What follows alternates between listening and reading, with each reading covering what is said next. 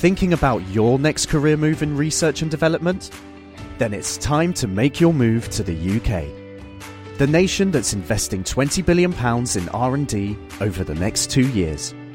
The nation that's home to 4 of the world's top research universities. The nation where great talent comes together. Visit gov.uk/great talent to see how you can work, live and move to the UK. This week saw the final of the Great British Bake Off, a television programme in which 13 people spend a weekend in a tent baking cakes and bread. Over 6 million viewers tuned in each week to catch the adventures of the amateur bakers as they crafted three-dimensional novelty vegetable cakes, tricky millefeuille and choux pasty delights, while also avoiding that ultimate sin against pastry, a soggy bottom. It has also inspired a new generation of home bakers. And here's your quickfire science on baking with Matt Burnett and Simon Bishop.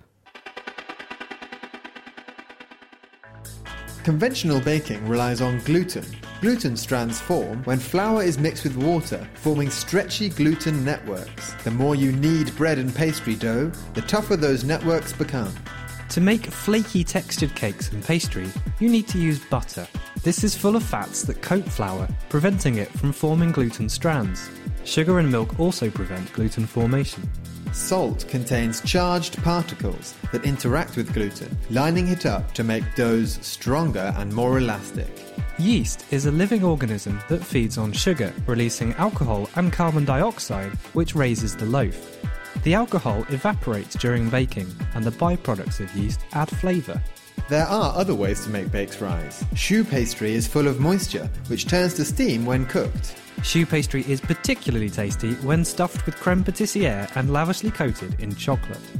Egg white is a mixture of water and proteins, which are reshaped and stick together when whipped. Whipping adds air to the mixture, which is trapped during baking.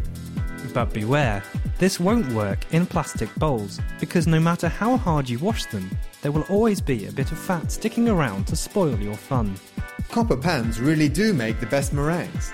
Copper ions from the pan mix with egg protein, making your peaks the stiffest they can be. Increasingly, more and more people are being diagnosed with food intolerances that make conventional baking tricky. 1 in 100 people in the UK are celiac and are unable to eat gluten, as it triggers their bodies to attack the gut, making it difficult to absorb nutrients from food. Gluten-free baking requires alternative flour blends. Xanthan gum is used in the place of gluten to stick doughs together.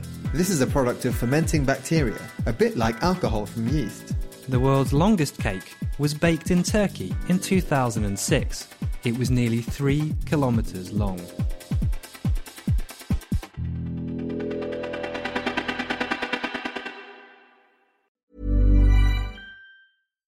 Thinking about your next career move in research and development? Then it's time to make your move to the UK. The nation that's investing £20 billion in R&D over the next 2 years.